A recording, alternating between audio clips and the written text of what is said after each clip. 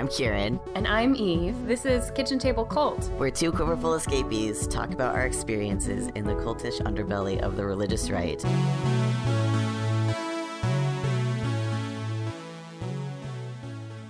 Hey, Kieran. Hey, Eve. Oh my god, we're back. I missed you. I missed you too. It's been a summer. It has been a summer. Oh my goodness. How was yours? I don't want to talk about it. I'm still job hunting. Lots of stuff sucks because I'm still job hunting. Hopefully by the time y'all hear this, I will have found a job and be like moving out of this little town that has been very lovely to me for 2 years, but has a very, very small pool for dating women. And, you know, it's starting to drive me crazy. It's fine. Yeah, hopefully that pans out. How has your summer been? My summer has been intense.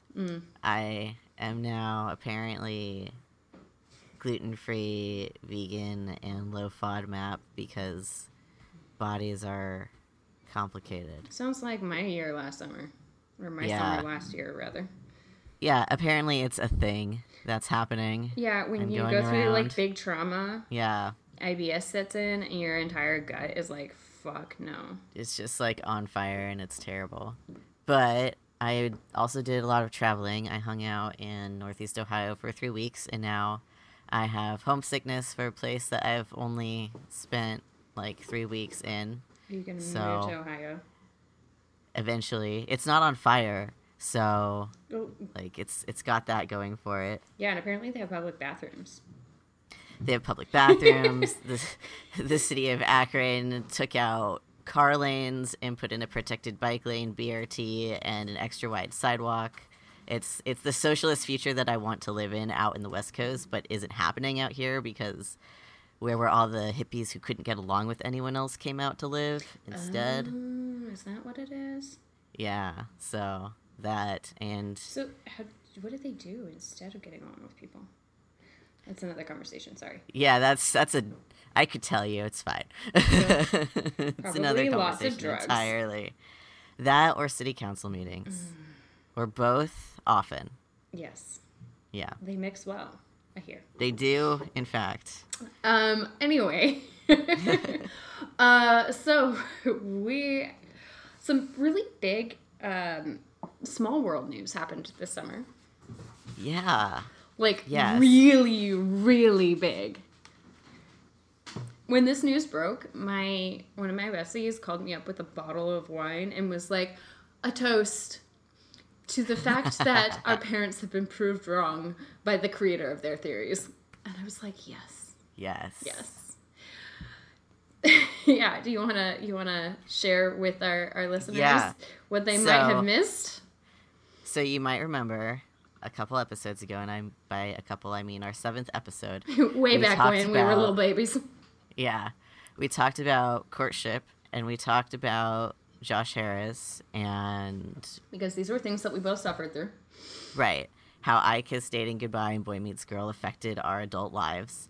And as it turns out, a couple weeks ago, Josh Harris and his now ex-wife wrote a post about them getting divorced, and then other things happened, but maybe we should take this one step at a time. Yeah, I think these are two separate events. Like, obviously we can't know what is happening in someone else's marriage, and we can't know the full story of why they decided to split up, but the fact that they did is a really huge deal, because Josh Harris was the little 21-year-old proselytizer for courtship when he wrote his first book, I Kissed Dating Goodbye, back in 1997.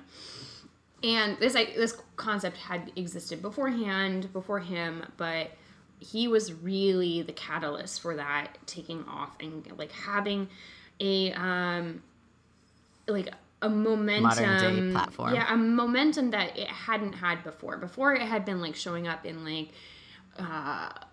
all these like subculture homeschool co-op or homeschool convention or homeschool like parenting retreat kind of spaces. Like, it was this neo-Victorian kind of concept about, like, yeah, well, back in the day they did courting, and like they sat with the family and hung out with the parents, and like and it was this like kind of like weird bad historic analysis of like how people used to do things being better. It was this romanticism for the past, which is often tied with white supremacist kind of thinking. So like there's those roots that you could be looked into. But Josh grew up, well, we'll get into this later, but Josh grew up kind of in a world where this was a byword. And so he grew up immersed with this concept. And I guess as the story goes, he like dated someone in high school and it ended badly. And so he like was like, wow, shit, like my parents are right. This courtship stuff is the way to go. Yeah. Not practicing with other people is definitely the recipe for a successful marriage. So Karen is referring here to the fact that the popularized line from the book is dating is practice for divorce, because you like that whole like non-commitment thing is like a way of just like getting what you want and getting out. Right, because if you know that you can leave at any time, then what's the point of having a relationship? Right, and also that's like totally why people get married, so they can get divorced. Right, like that's why you do the legal thing. It assumes that is hard to undo. so much bad faith on the part of the people getting married in every other part of the world. It's so silly. But yeah, so he really like this book was sold by an imprint of Random House, and it fucking took off. Like, I don't know. I looked around. I couldn't find like how many copies were sold, but it's like it was ubiquitous. It's millions. Everybody who went to church knew what it was, had heard of it, even if they hadn't read it. Like, it was everywhere. It's 1 million plus copies. Like, it sold a lot of copies, and it was second only to Redeeming Love by Francine Rivers as like the best-selling book that publisher had ever published. I know because I interned there one summer. So that was super cute.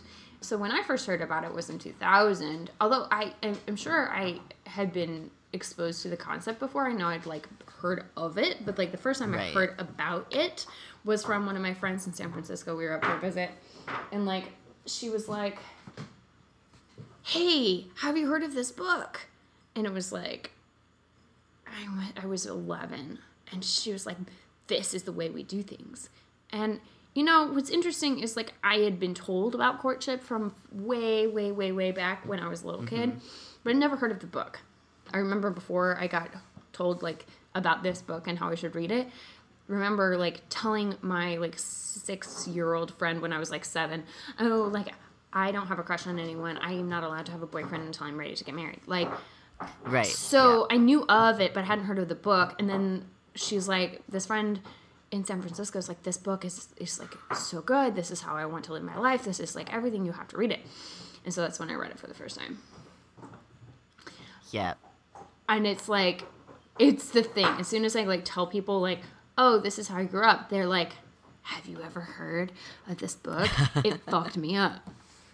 Yep. Like, people who look relatively normal, people who weren't super involved in church, people who, like, have, like, supportive parents, like, like...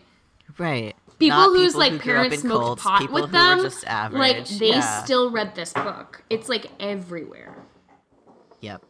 So, when did you... So now he's breaking all those rules. Now he's breaking all these rules. Which is great. I read it... Probably, I want to say I read it in like 2005, but I had also heard of courting, and my parents told me when I was like 7 or so that that's what we were going to be doing instead of dating. So like I knew kind of what it was and that I wasn't going to be dating, but I didn't get the book until I was like older. Yeah, 13, 14 or so. And then I read that, and then I read the sequel, I did not read the boys' book because it was a boys' book. It's not a boys' book though. That's the thing. I know. Okay, so Boy Meets Girl is the sequel, and it's like, okay, so now that you've like saved yourself from dating until you were ready, and now you're ready to date, how do you do it in the godly way? Let's talk about courtship 101. So it's like the recipe for marriage. And the way I heard it framed, and I need to find the article to like put in the show notes, but the way I heard it framed by one writer who was responding to this news was Josh Harris taught the prosperity gospel of dating. Yes. If you do these things, you will have a perfectly happy marriage. If you do these things, and you will get it right, and you won't get divorced. If you do these things, you'll get it right, and God will be pleased with you, and you will have the best sex of your life. Yep. Because you wouldn't possibly be able to have good sex unless you did it this way. Like, and you wouldn't know. Right. But that was another logical fallacy that was pretty common in that book. But yeah, you would have no idea what you were missing, because if you had only had sex with one person, you would know, only that one person, and it would be the most mind-blowing, greatest sex of your life, because you'd be only having it with that one person forever. Yeah, which is definitely the way to do it. Definitely how that works. Yeah. Yeah, and the other interesting thing about these two books is that I Kissed Dating Goodbye was written before he was married. Yes. And the second Boy one, Meets Girl was written before or after? I believe it was like the first year of their marriage. I think it was like it was like Now courtship, right, like, it's all going to be very fresh in his mind, because courtship, like the way it was like prescribed is like you do it super quick so that you like don't have any time to think about it twice. You do it super quick so that you don't get tempted to fuck. Yes.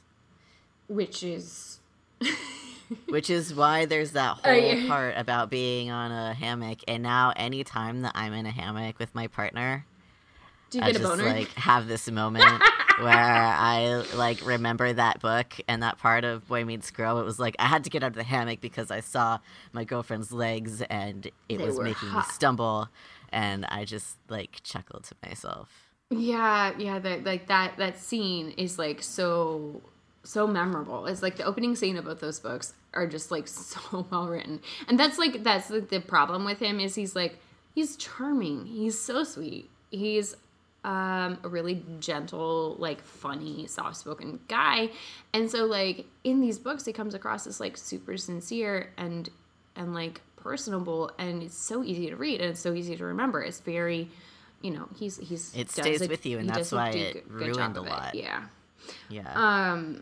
What was I going to say? I was going to say something related to the boys book. Yes. Yeah. So you wrote a couple other books. One was first. Sex is Not the Problem, Lust Is, was the name of the sermon it was based off of. I can't remember the name of the... Maybe that's what the book became, because it was first published under Not Even a Hint, and then I think it was republished under Sex is Not the Problem, Lust Is, which was the sermon title. And it was actually, like, to his credit, like, it's the first book I ever ran into that talked about sexuality in terms of desire only, rather than making it just a men's problem. Mm-hmm. It talked about desire being, like, a universal issue. So that was really refreshing for me to read as, like, a horny little teenager who, like, hated myself because I was masturbating so much. Right. I had something that, like, actually kind of addressed it. But, of course, it was only used in men's Bible studies. Right. And at the men's retreat, and da-da-da-da-da. Yeah. And it was basically like, if you were a girl reading it, then, like, you were weird. Why, right. And I, like, read it probably, like, 15 times, because I was a horny little teenager. So, did you ever go to New Attitude? I did not go to New Attitude because... This is like a point of, I don't know if it's like a point of resentment or a point of humor, because you were getting married. I was getting married, and it was more like... I just never had the money to go, or I would have gone because all my friends were going. Right. Because that's where a lot of my friends met up. So I would have, like, gone for that. But no, I didn't go. And then, I was getting married at that time. And I was like, I get to, like, have sex, so it's fine. So New Attitude was this conference that Josh started. And it started as a magazine when he was 16, and it was like basically like it was the revolution light. It was like do hard things. You're a teenager, but like you're called by God. It was all very like First and Second Timothy influence. It was very much like, you know, don't let yourself be disqualified because of your age and you know. And so it was like kind of like spiritual guidance stuff for Christian teens who were focused on chastity. And I don't remember like who was distributing it, but it was pretty popular. I know a lot of people read it. And it turned into a conference that was then taken over by Sovereign Grace Ministries when he joined that group. And that conference had a huge draw. Like it took over, we took over the conference center in Louisville and in Baltimore, like a couple years running. Like Louisville for a long time was where it was held. And I remember like driving back and forth. But yeah, so it had a big draw. And it wasn't just Sovereign Grace people. It was a lot of people from all over the country who would fly in for that. And I think it ran for like a decade. Yeah, it ran for a really long time.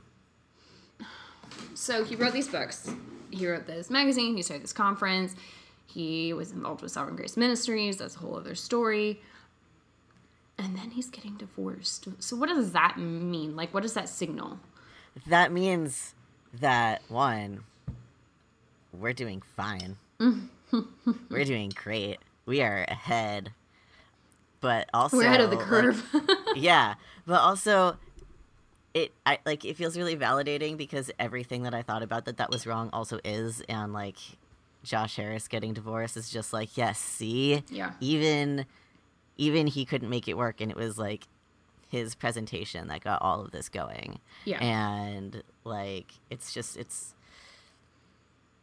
hard, divorce is hard, and like right. I don't know why it happened, and it's all whatever. And there's a lot of that, speculation. There's a lot of like it if works you go out and read, for the best of them. And that's like, the other thing too, is I am really excited for them to have a chance to like right, be themselves, because they've never had that. Josh has been on a pedestal his entire life. He's never had a chance to just exist and be. It's a huge deal. So like okay, so there's a lot of responses. There's a whole lot of like, fuck that guy, like karma. There's a whole lot of like people from the conservative Christian, world that he came out of who are just like, oh my God, we're so sad, and like you're falling away from the Lord, and like you have abandoned your calling, and like all this crap.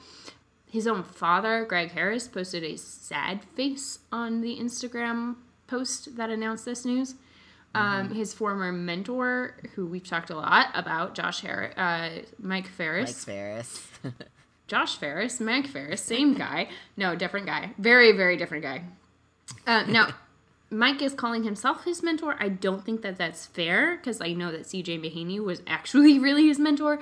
And CJ, as far as I know, hasn't responded to this yet, but some of CJ's old buddies, like Al Moore and shit, have. Of course, yeah. But Mike, who decides to, butt into all these conversations, is like,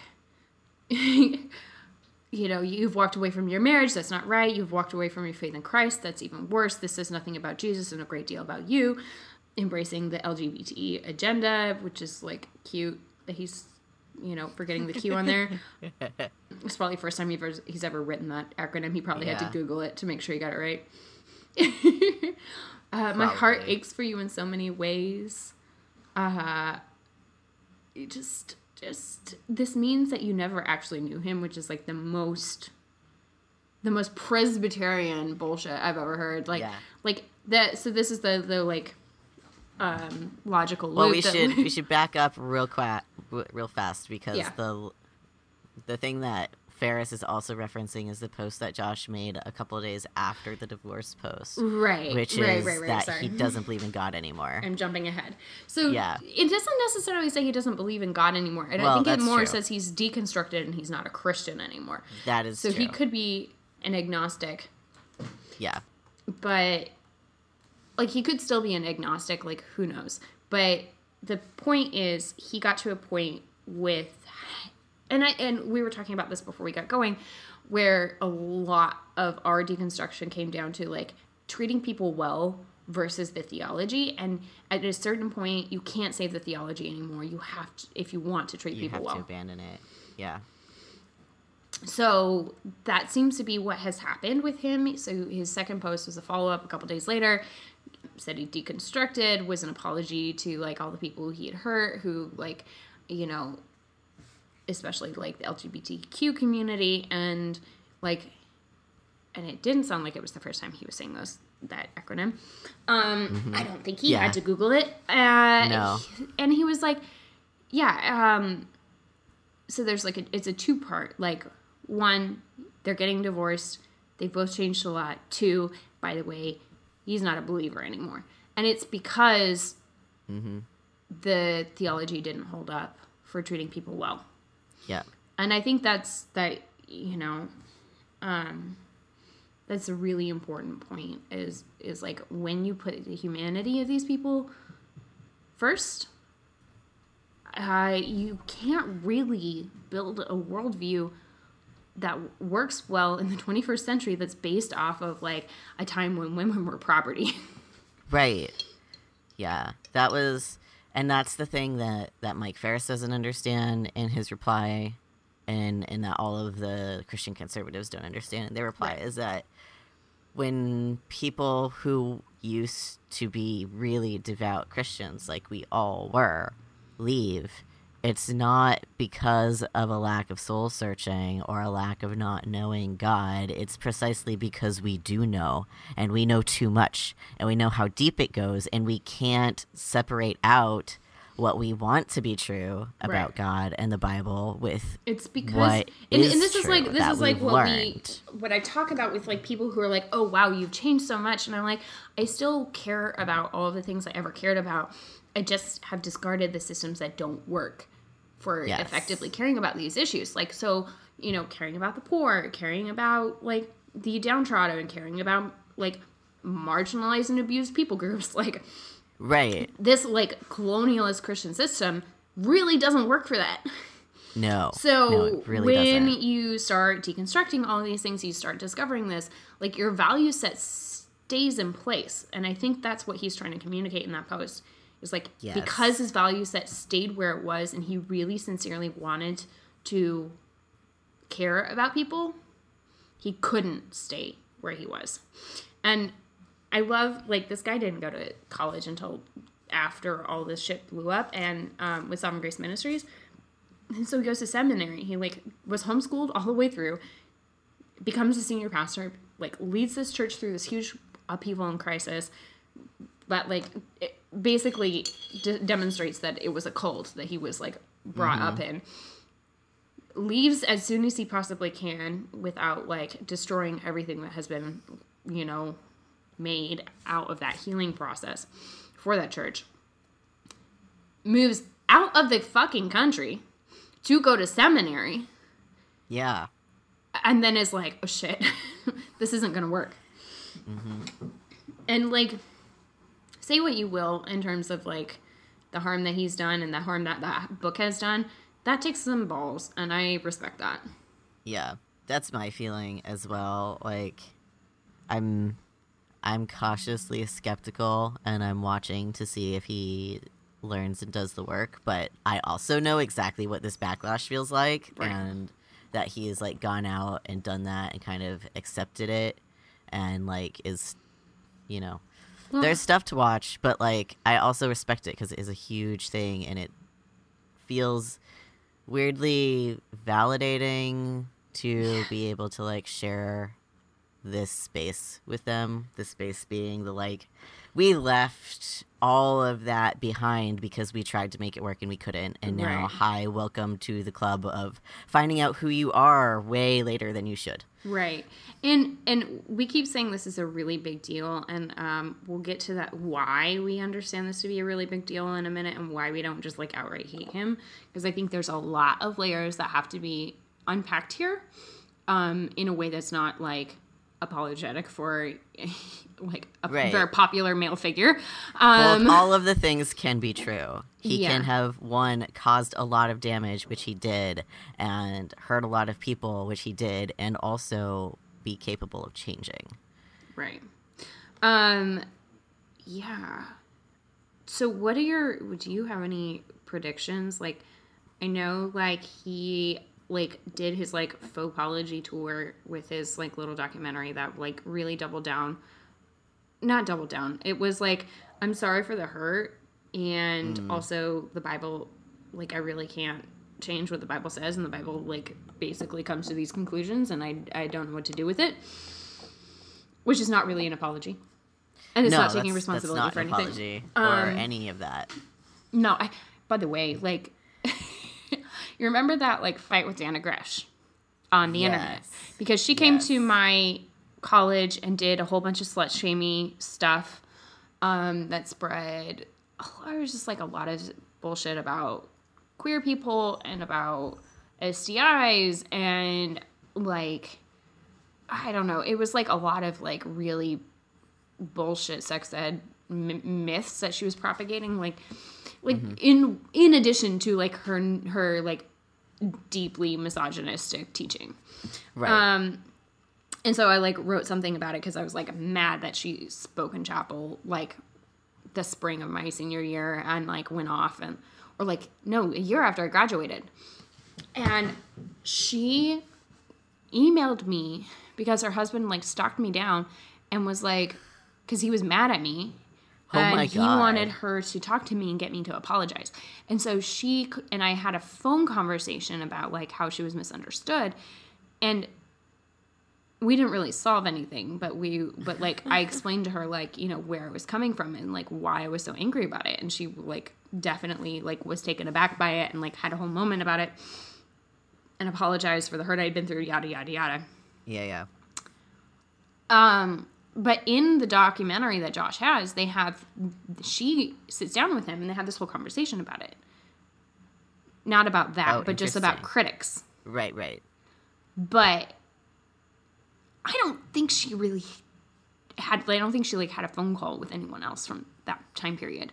She's clearly referring to, like, her conversation with me and, like that whole experience of, like, yeah, it sucks to have these critics, like, come after you and, like, you know, when you're just, like, telling what the Bible says and, like, da-da-da-da-da, and he's, like, just kind of listening and smiling and nodding. And it's interesting because it's that dichotomy of, like, yeah, well, this is what the Bible says, so I have to teach it. And it hurts people. Yeah. So I don't know what to do with it because, you know, that changes your views of God and whatever. So anyway, I think that is a really, you know, I think his apology was not an apology, and, you know, I can say that while also being like, and it really sucks to be in the place he's in. Right. And we can both say this because we've both been there. Yeah. Like, that happened. That happened in our lives. Right. So what else should people know about him that they may not know? We're going to get into this a little bit more about his past, but, like, in terms of his, like, the stuff that people who didn't necessarily read the book should know about how he's seen by people who did read the book. Well, he's basically, like, the homeschooling poster child. Oh, right. He's the person everyone looks up to. Because he was homeschooled. Right. Yeah, which is, like, the huge other reason that he was so popular in homeschool circles is because this is a homeschooler who is published. I mean, it was, like, his dad's publishing company, but shush, no one cares. No, it wasn't. He was with Random. it was with Random House. It was a Random House imprint. It was a real publishing company. Okay. New Attitude, the magazine, was published with his, you know, that's like, that's the what home I was press. getting confused. Like, it was the home press that I was thinking of. Yeah. But yeah, anyway, his dad's really famous for, like, really being famous, homeschooling pioneer. Really, like, within our parents' set, and no one else. Right. Like, our parents and their friends all know who he is. Yeah. He was a very small, famous homeschool pioneer. As all this news comes out, I discovered his father has, I don't know if he's still working the homeschool circuit, but his main gig now is running a terrarium shop in Portland. What? And what? It's his whole thing. We need to go on a field trip. His whole thing is that he's a Theodore Roosevelt impersonator who runs a terrarium shop. So, like, I think it's called Roosevelt's. my God. You can't see the face that I'm making right now, but It's good. oh my God. Yeah, so don't give your money to that shop. My friend Justin, who lives there, like texted me the other night, and he was like, so I was in there the other day, and then I went across the street to the coffee shop, and they were playing CCM, so I left. The whole block was skeezy. I was just like, So just stay out of that neighborhood of Portland, and you'll be fine. it's like a 3-block radius or something. I don't know. Oh my God. Christians coming in and ruin the neighborhood. Yeah, it was. I mean, No surprise. like, yeah. It's more the combination. The homeschool of con man Roosevelt lifestyle really and doesn't last very long. Terrarium. Yeah. Oh, but if you guys have to Google Greg Harris, like, I'm not gonna put his face on our show notes, but like, No. you should see, like, he looks like Teddy Roosevelt. So like, there's a reason he's doing There's that. a reason he's doing the impersonation while Yeah. selling terrariums. Yeah. He would probably impersonate G.A. Henty if he could grow a beard that big, and if G.A. Henty was well known, but since he isn't, Theodore Roosevelt's a good yeah. second choice.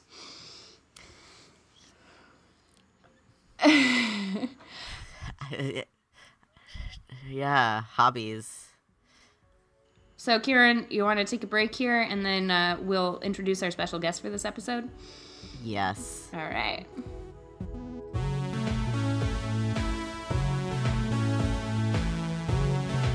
And we're back. And we're back with our special guest this time. Tope, you want to introduce yourself to the crew here? Sure. Hi, everyone. My name is Tope. I am a former member, Covenant Life Church, Joshua Harris's former church, and semi-retired or on indefinite hiatus writer about evangelicalism, race, gender, and sexuality in American evangelicalism. I used to write a lot about the topic, have not for several years now, but still keep an eye on things, and spend most of my time working on other things and hanging out with my daughter. I'm so glad you could join us. And Thank that you for you're having willing to me. come out of retirement to comment on this, momentous occasion. Development, yes. So we've kind of caught up our listeners on why this is a big deal and how, it's interesting that Josh seems to have taken the same tactic for his deconversion that Kieran and I did, in terms of like, we still value all the same things, but started as we unpacked our Christianity more and more, we discovered that it really didn't support any of those values. Right. And so that seems to be like why he's deconverting. He went to seminary and realized it wasn't salvageable, basically, is what it seems to be. Was that your experience too? Yeah, I think I would say so. I think my core values haven't really changed since I left evangelicalism and then church altogether. For me, I think how do I put this? What I picked up on as a kid as sort of what was essential to the gospel was very different from what everyone else around me seemed to. So, for example, the fundamental dignity of all people because we're all created in God's image, right? Right. Like, Yeah. actual things that drive human rights conversations. Right. Or that, true religion is taking care of the widow and the orphan, things like that. Or that if you have 2 coats and you don't give one of them to someone who needs one, then Jesus will deny you. Right. Stop performing your prayer in the public square and actually, do shit. Right. So those are things that I still believe, not within a scriptural or Christian framework, but I think they're good ethical principles. Mm-hmm. But yeah, that was also my experience, that the older I got, the less it seemed like the church actually cared about that stuff, and what they did care about were things that were either ethically and morally irrelevant or actually counter to what I thought was ethical or moral. Right. Right. Yep. And we saw that a lot more clearly when Sovereign Grace Ministries came under fire for basically covering up a ring of pedophilia in the church for Right. decades.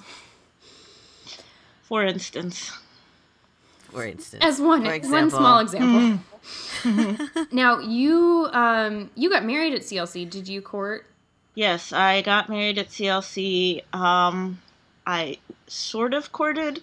It's kind of interesting. I sort of took my own, like, amalgamation of, I'm gonna do what I want to do, but I still want parental involvement and approval. Mm-hmm. So basically, the person I ended up marrying, we had talked about liking each other separate from our parents, and we didn't live in the same place, and our parents didn't go to the same church, although their parents also used to attend CLC. Mm-hmm. So we kind of independently got into a relationship, and then when I told my parents, they flipped out and told us to stop speaking immediately. This doesn't sound familiar at all. No. And Cannot relate. so this was in like April, and I was going home I was in my sophomore year of college, and I was going to be going home at the beginning of May. So they said, stop talking until you come home, which we actually did.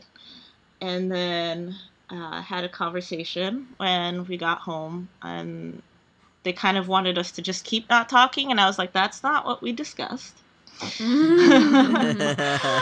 And yeah, they really didn't approve of the relationship until we were living in the same city, and essentially they decided it was better to give their permission for us to get married than for us to, like, accidentally fall into having sex with each other or something. Right. Yeah. So couldn't go be living in sin now, could you? yeah. So that's all of that to say, like, it did very much matter to me that this is my only relationship, the only relationship I had before I got married, and that was very much influenced by Boy Meets Girl and I Kissed Dating Goodbye. I was just thinking about this today. Like, there was a sense in which it would have felt like all the ways in which I kind of didn't do the ideal thing would have been even worse if we ended up not getting married. Right, exactly. Yeah. So there was that. And I did really want my parents' approval and involvement. I didn't realize I was never going to get it. Common problem. Yep. Yeah. So we sort of courted. But you're bona fide in terms of, like, you grew up with this stuff. This was, like, kind of ubiquitous in your expectations of how this should go. Well, our family joined CLC when I was starting 9th grade. So okay. I was only going to CLC, like, every week, year round for 4 years. Okay. And then during summers when I was home from college. Right. Before that, we were at a different, a Pentecostal church in Baltimore County where people did date. Mm-hmm. Now, they had, like, it wasn't like a free for all, but people. I love how that's, like, always the phrase that we go to for these things, because that's what our parents always said, and I think that's what it wasn't an orgy is what it means. Yeah, I mean, there were still, like, ideally parents will be involved. definitely no sex before marriage and as little sort of physical exploration before marriage as possible. But it was not expected at all that you would only start dating when you were ready to get married.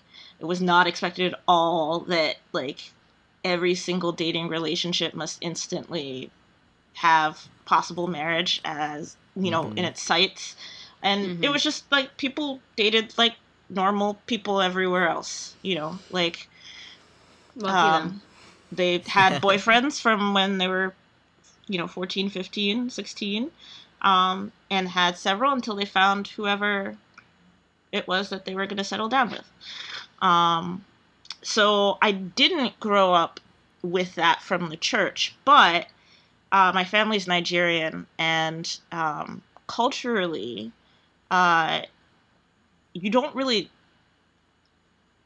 talk to your parents about dating someone unless you're saying, I'm marrying this person, right? So, like, people don't introduce people that they're dating to their parents until, like, they're fairly sure until it's already done that this is somebody that they want to pursue marriage with. Right.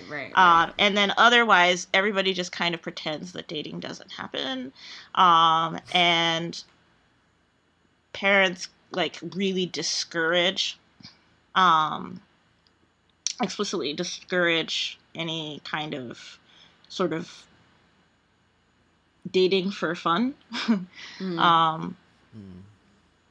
So I got that from, like, culturally, but there wasn't any of the framework that I Kissed Dating Goodbye and Boy Meets Girl put to it. It was just sort of this, you need to be serious about school, and, like, Nigerian girls don't mess around with boys, and I don't want to see you doing XYZ. And it was just sort of an expectation that didn't really need to be elaborated until we joined CLC, and then it was a whole different story. Right. So I think between the three of us, we could probably be able to cobble together a pretty good, like, oral biography of Josh Harris.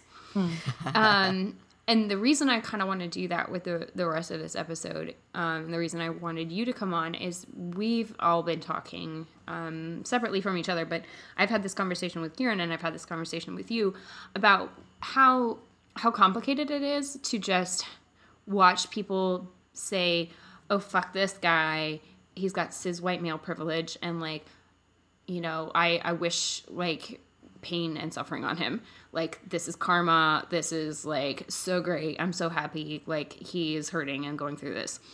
Because, like, while there's, like, some feeling of vindication on, I think, all of our parts for, like, yeah, he finally caught up to us and, like, is going through the same stuff that we did, there's a whole backstory to where he came from and how he was put in these positions of authority at really young and ages in really weird ways that, like, makes any of that kind of, like, schadenfreude, like, really uncomfortable for me personally to participate in. Yeah. Where would you like to start with discussing that? Well, I think one of the things to start with would be, like Bill Gothard really came up with the concept of courtship as Josh peddled it.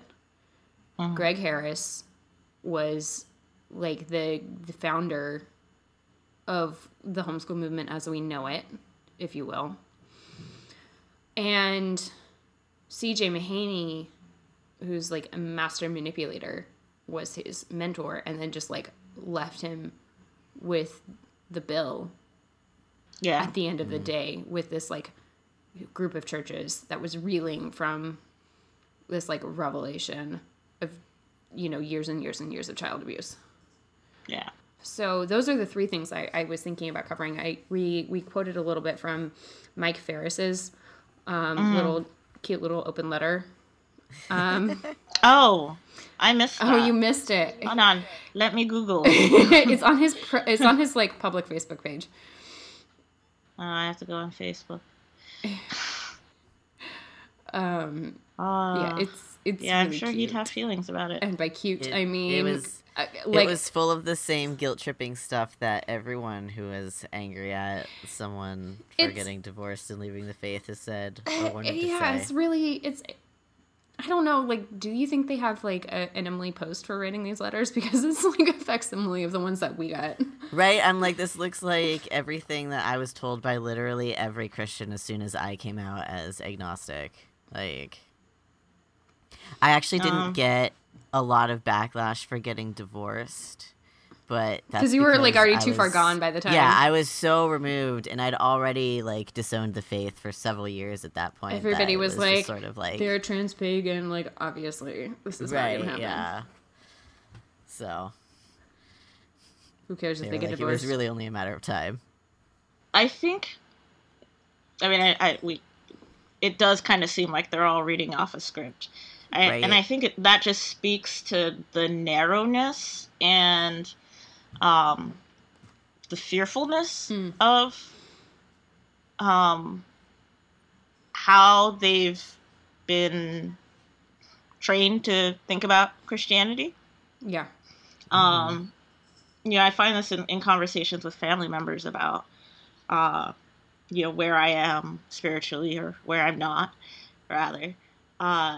And they just can't hear anything that I say. I must be miserable and floundering because I'm no longer a Christian, right? Or I must be taking the easier way out. You're not asking hard questions because I just want to be the master of my own ship and do whatever I want and not have to meet any moral standards. And that's why I'm leaving this difficult path.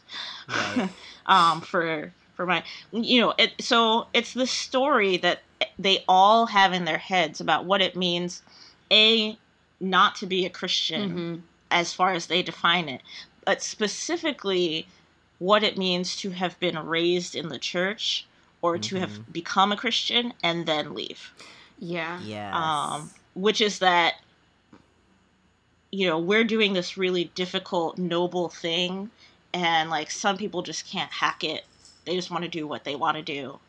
And, just kind of like have an easy life, and that's why they leave. Which is, as we all know, like so divorced from reality. Well, see what I did there? Yeah, and I think it goes back to what we were commenting on earlier. I read some writer did a think piece on this, and I got to find the link to cite it properly.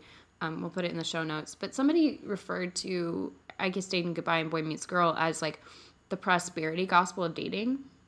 Yeah. And so there's also this layer of like not just the narrow thinking that you're describing and like the whole like romanticization of being so different from the world by choosing this lifestyle and making these choices to homeschool and have all these kids or to court or whatever. But like there's this sense of like our bet didn't pay off. And this is the kind of the impression I've gotten from my conversations with my dad in terms of like how he feels about how disappointed he is in me or not, or how he views parenting or whatever. Like it's this like he was looking for this like spiritual legacy and now he's not getting it. And so there's like some sense of responsibility for it, but there's also this like you didn't do it right. No true Scotsman kind of thinking of like, clearly like somewhere you misstepped and like I can't fix it. Yeah. It's like, well, obviously you weren't a true believer. Right. And I saw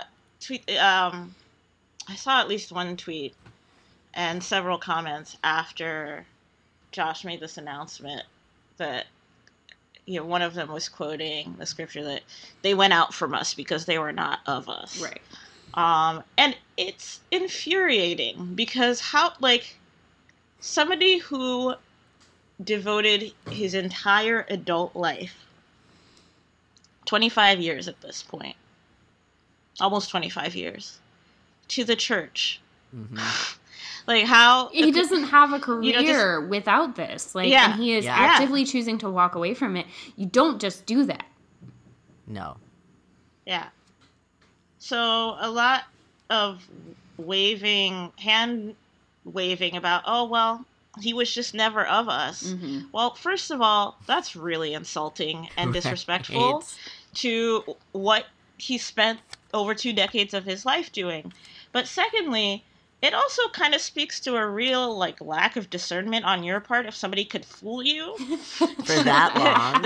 for that long that they were like a really like faithful See? and devout Christian Yes. to the extent that you made him a senior pastor of a church and you like endorsed his book to the point where it became a million book bestseller and all this stuff. Yeah. So it makes you look really dumb. Well, this is the thing that like it's in Mike Ferris's letter. You know, this means that you never actually knew him. That's a line from that open letter. So Mike, let's talk about your skills of discernment. Okay, quick overview on Bill Gothard and Greg Harris before we keep going. Bill Gothard Yes. was like the original Quiverful cult leader, and homeschool world leader. Like, he started his evangelism ministry in the 50s, if I'm not mistaken. Yeah, he's very old. He's very old and school. somehow still alive. This is what happens when you drink the blood of virgins, Karen. Apparently. Jeez. So, sorry. Bill Gothard is a serial predator. That's why I made that joke. I'm so sorry. That was a bad joke. No, but Bill Gothard, so he started this whole thing and he wrote curricula. And ATI, which the Gothards adhere to, is his homeschool curriculum. But he also had a courtship curriculum. And if I'm not mistaken, Josh Harris grew up going to those ATI conferences.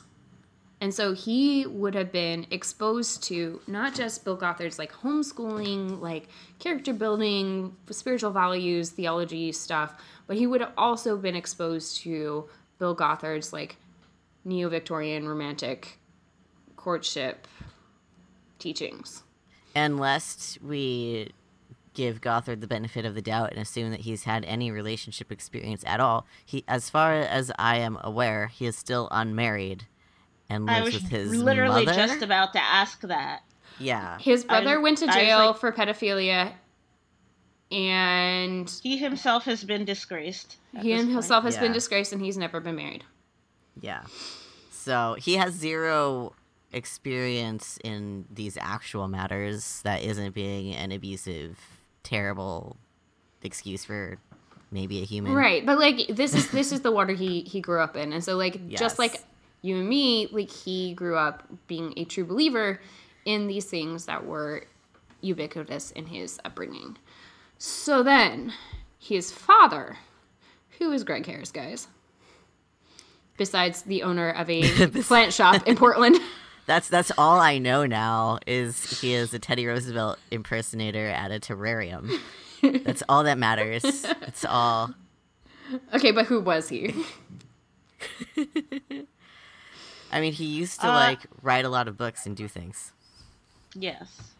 So, I think I only have a part of the picture, and maybe Kieran can fill more of that in. But from what I know about Greg, he there are a lot of interesting things about and relevant things about how he built a career in Christian homeschooling circles, and specifically how Josh and Josh's siblings, his brothers in particular, were kind of at the center of that. Mm-hmm. So Greg would go around, and I should say I was not homeschooled, actually. I went to public school, for high school at least. The previous church that we were part of, I went to their Pentecostal church school, and that's a whole other That's a whole story. other But bag of worms. I've never been homeschooled. But there's no way not to learn something about homeschooling culture when you're the member of a church like CLC where literally 90% of the kids were homeschooled, And if they're not homeschooled, they go to the Covenant Life school. Yeah. Yeah, exactly. Everybody else went to Covenant Life school, and there Which were is just maybe like a couple dozen homeschooling on of us. steroids. Yeah.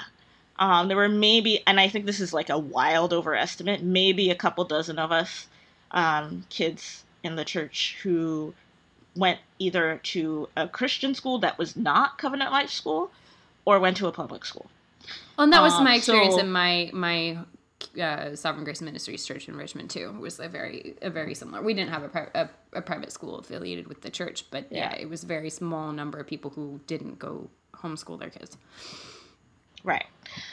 So you learn some, even as someone who's not as part of the church's homeschooling scene, because everybody you're friends with at church is homeschooled, you learn some things.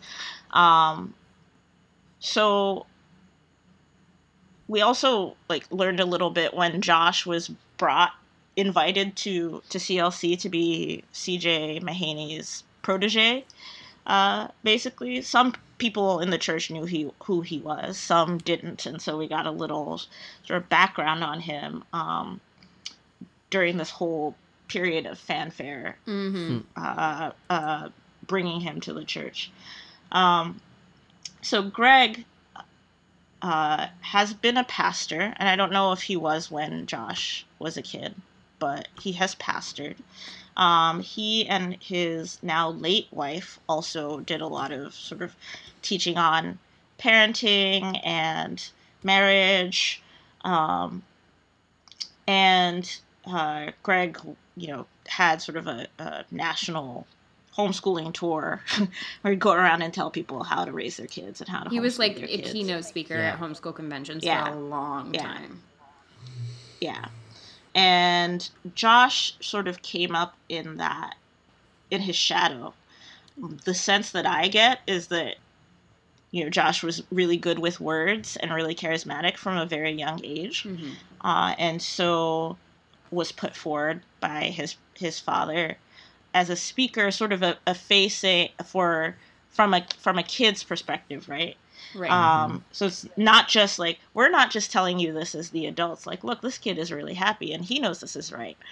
So he's the oldest of 7 kids, and Kieran and I have talked a lot about the pressures that you get as the firstborn, and I'm sure it's different when you're socialized as male from the get. You have a different set of responsibilities, but there's still that pressure of proving to the outside world that you did it right. We've talked before a lot about how if we ever got asked on the spot, at the grocery store, if we liked being homeschooled, we wouldn't have a choice but to say yes because our parents were there listening. And that was what was expected. So I am assuming, based on those experiences that we've had, that Josh is, performing these roles at the homeschool conventions as the poster child, probably had that same kind of pressure where he was put on the spot, and just because he was well spoken, he didn't really have a choice but to say what his dad told him to. Yeah. Well, I think also a lot of some of these stories come out of when kids have sort of natural aptitude for something, in this case communication, in Josh's case, and there's so few outlets for that in this tiny world where everything except for stuff that's produced by people who are just like you is suspect. So, Josh started New Attitude magazine when he was what? 14? 16. Okay. So he started a magazine when he was 16. It had a really impressive circulation, subscription base. He was writing articles. His parents were writing articles.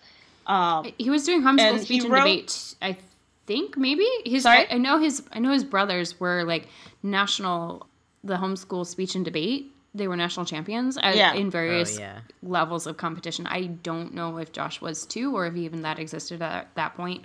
But it was that kind of aptitude. Right. So he was running a magazine, and I mean, it was presented as though he was running the magazine at a very young age. And obviously Greg would have had his fingers in that. Because it was published from like heavily. Out of the house. Yeah. Yeah. But I mean, Josh was writing. He was speaking. He was in front of, by that point, he was in front of audiences of hundreds by himself without his father behind him. And I think someone who has the presence and communication skills that Josh had, this was sort of the natural outlet. Yeah, you're going to be like a pastor or a teacher just like your dad. And so you're going to apply these skills that you have to, a very narrow set of potential careers. The other thing is that Greg Harris, and I don't know if I suspect he still does teach this. So he has this theology that men shouldn't be employed by anyone else. Like all men should. Oh, he's one of those guys. All men should be their own bosses. So the most Christian, and the best thing you can do as a Christian family patriarch is to own your own business. And for Greg Harris, his church and his speaking gigs and his children were his business. Right. And so I knew some people who grew up in that church, and it was functionally a home church. It was not a big church. And I know that at some point there was a big conflict over power, and people who disagreed split off, and it stayed really small. And Greg really circled the wagons pretty hard and didn't let a lot of new people in because of that. And I think that was happening in the early 2000s, around the time when Josh was installed at CLC. But that was also total side note that's not really related to this, but I mean, I guess it is. But that was the people who I know who grew up in that, at least one of them experienced molestation at the hands of one of the guys in the church. And at some point in 2013, Josh said something in an interview or in an article or a sermon, I can't remember what, but he said something that in passing sounded like he had been molested as a kid. And people took off with that. And I think within the context of what was going on at Covenant Life at that time, with the pedophilia cover-up being exposed, this was something that weighed on him heavily at that point in a really personal way. And I don't know if he's ever gotten to deal with it, but that's something that I think is important to keep in mind, that's one of the big things that is this pattern in his life, is these churches imploding around protecting pedophiles, and him just being exposed to that again and again. So there's not, it wasn't just the business, but he was used in a lot of ways. Yeah. Okay, so Greg Harris also married an Asian woman. Sono, Japanese woman. And I don't know how much she brought her culture and identity into that family. I don't get the outsider's impression that they are very invested in that, although I could be wrong. But there's also this layer of Josh is Asian American and white presenting, and probably sees himself as white. Probably, checks that Caucasian box when he fills out the forms. Yeah, that was a fun awakening. But yeah, Kieran, you want to talk about that a little bit, because that's a thing that you've been going through. That is a fun thing. Yeah. So I'm Middle Eastern and Portuguese, and I don't look white.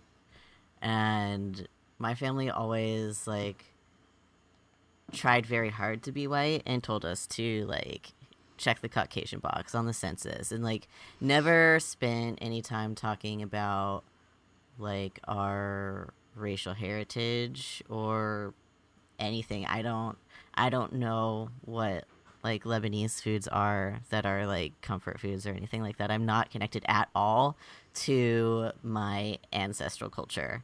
So, but suddenly after leaving and after moving to Maine, where I was one of the darker skinned humans, and realized that I was finally able to start kind of contextualizing a lot of what I experienced as a child that was people actually being racist, but because I grew up thinking and acting and trying to be white that like I didn't have a context for, so it just sort of like got cast aside. And that's a whole experience to go through that I am still like working on finding out where I fit and what is and how that all works. But that's kind of something, if Josh hasn't dealt with that, and if like that wasn't something that was ever part of like their culture growing up, or and it wasn't something that their mom ever talked about, that's going to be one of the things that they're going to wake up to and realize, oh, I'm not white, and that means things, and deal with that. So this was something that I always kind of had an ear out for, when Josh was speaking, or when I was reading his books, because it might be obvious from my saying I'm Nigerian, I'm black, so I was never going to be, and I'm I would say medium dark tone. So I'm black. Like there's no being able to assimilate into whiteness visibly possible for me, even if I wanted to. And Sovereign Grace obviously is an extremely white denomination. Mm-hmm. CLC, I think it's become a little bit more diverse since I was also Montgomery County, an active member there. Montgomery County has had a lot of like an influx of immigrants since like 2008, I guess. So that's like an ongoing thing that, is going to be part of that. In Montgomery County is where CLC is. So like that's going to be like, it's just the demographics of the area are changing too. That's true. But even before then, Montgomery County had one of the fastest growing Asian American populations in the country. And CLC did not reflect that. Yeah. So for example, the high school that I went to, when I started there in 1996, was already 25% Asian. Now, not all of Montgomery County was like that, but there was a pretty significant Asian immigrant demographic that was not reflected in the demographics of CLC. I would say CLC was probably like 90% white when I was active there. And probably the largest group of people of color in the church after that would be Asian, and very few black people, maybe a few more Latinx folks. All of that to say, like, I was very aware, both having immigrated to the U.S. from a country that's 99.9% black, and suddenly landing in a place that was not quite that high a percentage white, but close. And like the intersections of just like race and gender and desirability. And this thing that we still don't want to talk about in the conservative white American church, that interracial relationships are still kind of a taboo. And that's changed quite a bit in the last 10 to 15 years. But it's changed without anybody wanting to talk honestly about the fact that when we came to the U.S. in the 1990s, there were still people who were accepted as like, valid Christian teachers who were opposed to interracial marriage. This came up in George Bush's presidential campaign in 2000. And we've talked a lot about this in terms of like Bob Jones and right, exactly. The fact that a lot of these private Christian schools were a result of integration. Right. It was white and flight. Bob Jones until 2003, I believe it was, had a policy banning interracial relationships. And even after they changed it, you still needed to get a permission slip from home. Well, you had to do it to date anyone, but yes. Yes. But yes. So were you guys, forgive me for not knowing this, were you and your ex, were you guys one of the first interracial couples to get married at CLC? I wouldn't say we were I mean, there were interracial couples at CLC. But like to get married at CLC. I don't know enough about who got married at CLC to like. What I can say is the vast majority of kids at CLC that I grew up with were white kids who married other white kids. Well, and the reason I asked that was the norm. I remember my ex saying at some point, "Oh, like yeah, Tope was like the first black woman to get married to a white guy," or something like that. Yeah. At CLC in that building. So I just didn't know if that was actually that was an accurate. That is, you know, your ex would know better the history of the church than I would, because we joined, you know, like CLC already had a 2+ decade history when we became and members. He had grown up there. Yeah, so I would say that he's probably onto something, if not the first, then maybe one of the few. I did not know that, but I don't have trouble believing that either. To TLDR, like, because I was a black girl and a public school student and someone who was really interested in academics and awkward and just didn't fit in at CLC at all. I was very like hyper aware of not feeling undesirable and feeling like, you know, white boys are not interested in me because I am black. And not even like, I'm just not even on their radar as a possibility because I'm black. Right. So it's not a rejection. It's just that you were never a candidate to begin with. And also being aware of the fact that there were still people in or close to the conservative Christian mainstream who were either opposed to or extremely circumspect about interracial marriage. When Josh started writing about this stuff, I paid really close attention to the stuff that he said about race. And I remember something that really disappointed me about Boy Meets Girl. He talked about a couple that he knew where I think the husband was black and the wife was white. And, you know, it's been so long since I've read the book that I can't pull up the wording up like I used to be able to. But essentially what he was saying was that, you know, it's nice that they're married and like they've you know, they've sought God's will for their relationship, but they have trouble because people treat them differently because they're a black man and a white woman together. And that's something that you need to think about when you get married, or when you are thinking about marriage with someone, about sort of, basically he was saying, you need to think about the social consequences. Was this right? like in the of same being in an breath? Which like... I thought was really, and I'll just stop here. I thought was really kind of reflective of how he must have thought of himself at the time, because his parents were in an interracial marriage. Yeah. And that he specifically used a black and white couple as his example and did not seem to think that his parents fit in that same... He didn't seem to register it. Framework. Also spoke to a particular Christian opposition to interracial relationship is particularly anti-black. It's not equally opposed to all interracial relationships. Yeah. Yeah.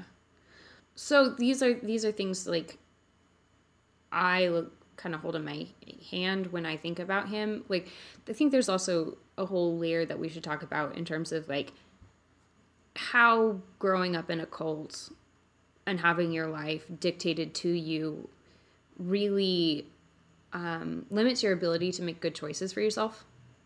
Yeah. And how hard it is to walk away from that when you, like, I call it, from Peace Corps, we called it the fishbowl. Like, the fishbowl. It's your entire world. Yeah, you cannot do anything without people talking about what you're doing. You cannot do anything without people watching you and commenting on it. And so as like pastors' kids and missionary kids like talk about this a lot in terms of their experiences growing up. Like there's this like high pressure to perform and to like get it right and to always behave. And so a lot of times like there's all these like casual jokes about like, yeah, pastors' kids are like the ones that like are like the most kinky in college. Like they're the ones that are acting out because they never got a chance to before. Right. Which is, you know, a bad base for humor, but like has some truth to it. And there's like this pressure to like behave so well that like you feel like you're making up for lost experiences later. And so like Kieran and I talk about this a lot in terms of like, yeah, like, you know, what like things we did when we first got out that we were like, you know, craving these experiences we've been, you know, held back from. And as far as I know, until Josh left CLC, like, what was it, 2015? It's like 4 years ago. Yeah. Like 2015, 2016. Yeah. So when Josh left CLC and stopped being senior pastor and stepped down and moved to Vancouver, like, I don't think he'd ever gotten a chance to do any of those things. I mean, so let's, like, I think a timeline. Yeah, let's do a little timeline Josh's adult life would help put this in some context. So, you know, he grew up in Oregon and went to this, attended a church that his dad was the pastor of, and it sounds like was a small, really insular church. He moves across the country to Maryland at 21 to live in C.J. Mahaney's basement. Right. I forgot it was the basement. Because that's what they always did. Right. And because it was like a way... you're supposed to have parental authority over you. So Right. CJ was his... Right. CJ and Carolyn were in loco parentis for him. Right? Yeah. So God, I forgot he left that phrase. home, but he didn't leave home, you know? Right. He went to live in somebody else's house. And he didn't leave until, I think, when he got married. They got... And I think somebody who knows the history a little... I think they might have lived with CJ and Carolyn for a little bit before... they moved out. Yeah, that wouldn't surprise me because there's always like we've talked about like the anti-debt teachings a lot. Yeah, and right. And so like there's that sense of like, you know, you need to save money, and so it's like a really common thing in that community. And like for anyone who's not familiar with the community that CLC is in or Montgomery County, like the area of Montgomery County it's in is like all of these like huge McMansions. So like living in your parents' basement is not necessarily a huge hardship because it's like it's a whole apartment, and a lot of these places had a lot of space, like. And so that was a really common thing for like young couples to rent a basement apartment from someone in the church.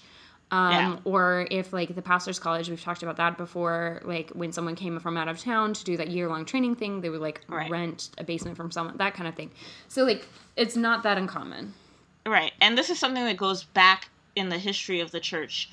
It kind of continued even after they stopped explicitly teaching this, but this idea of having like, that everyone needs to have a spiritual like mentor or authority over them. Right. This is their inheritance from this shepherding movement, which Carolyn right, came exactly. out of. The shepherd. So like earlier in the history of the church, they were teaching explicitly that single people should not live by themselves. They should live with married couples in the church because and be under their authority. And those would be people involved in your relationships.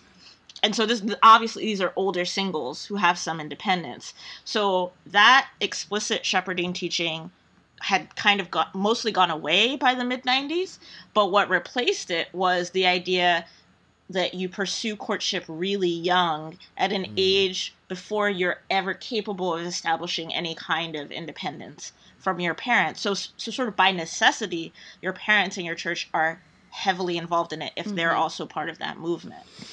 Right. And if I'm not mistaken, one of the things that happened with Shannon, this is his now ex, was she grew up in a like a normal, relatively normal Christian family, mainstream, if you will. And when she joined CLC, something traumatic in her life had happened, and so she was like looking for something more intense, more different. And if I'm not mistaken, the way I remember being told about it is like she was living with a couple in the church as well.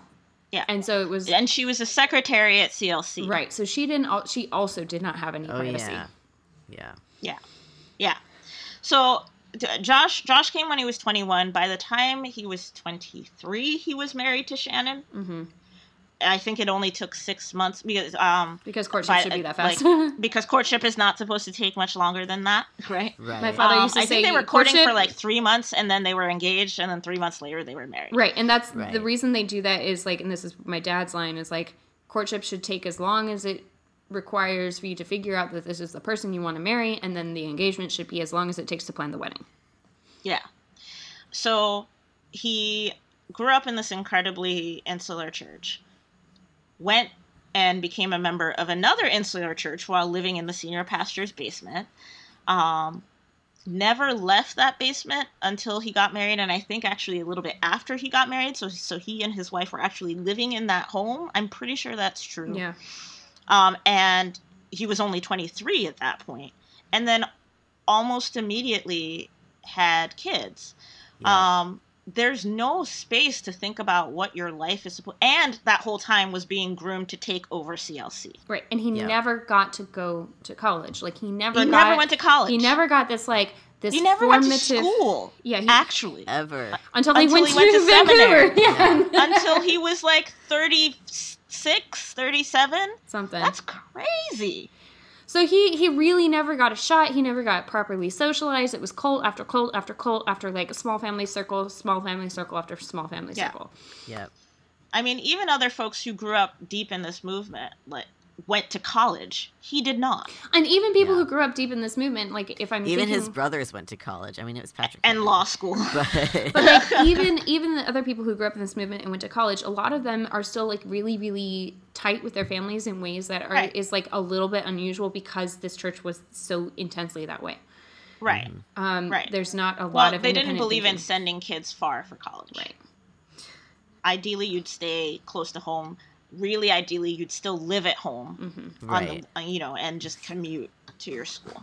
So then he gets groomed to be the lead, pastor of this college, of this church.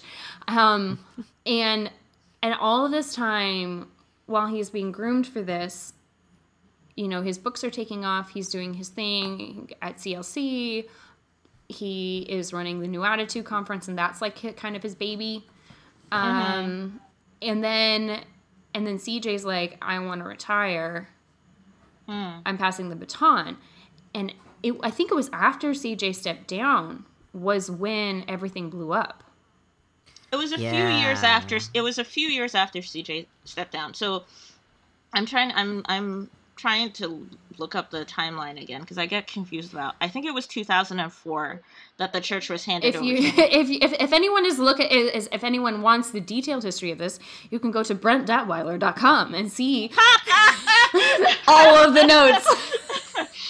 The man has the receipts.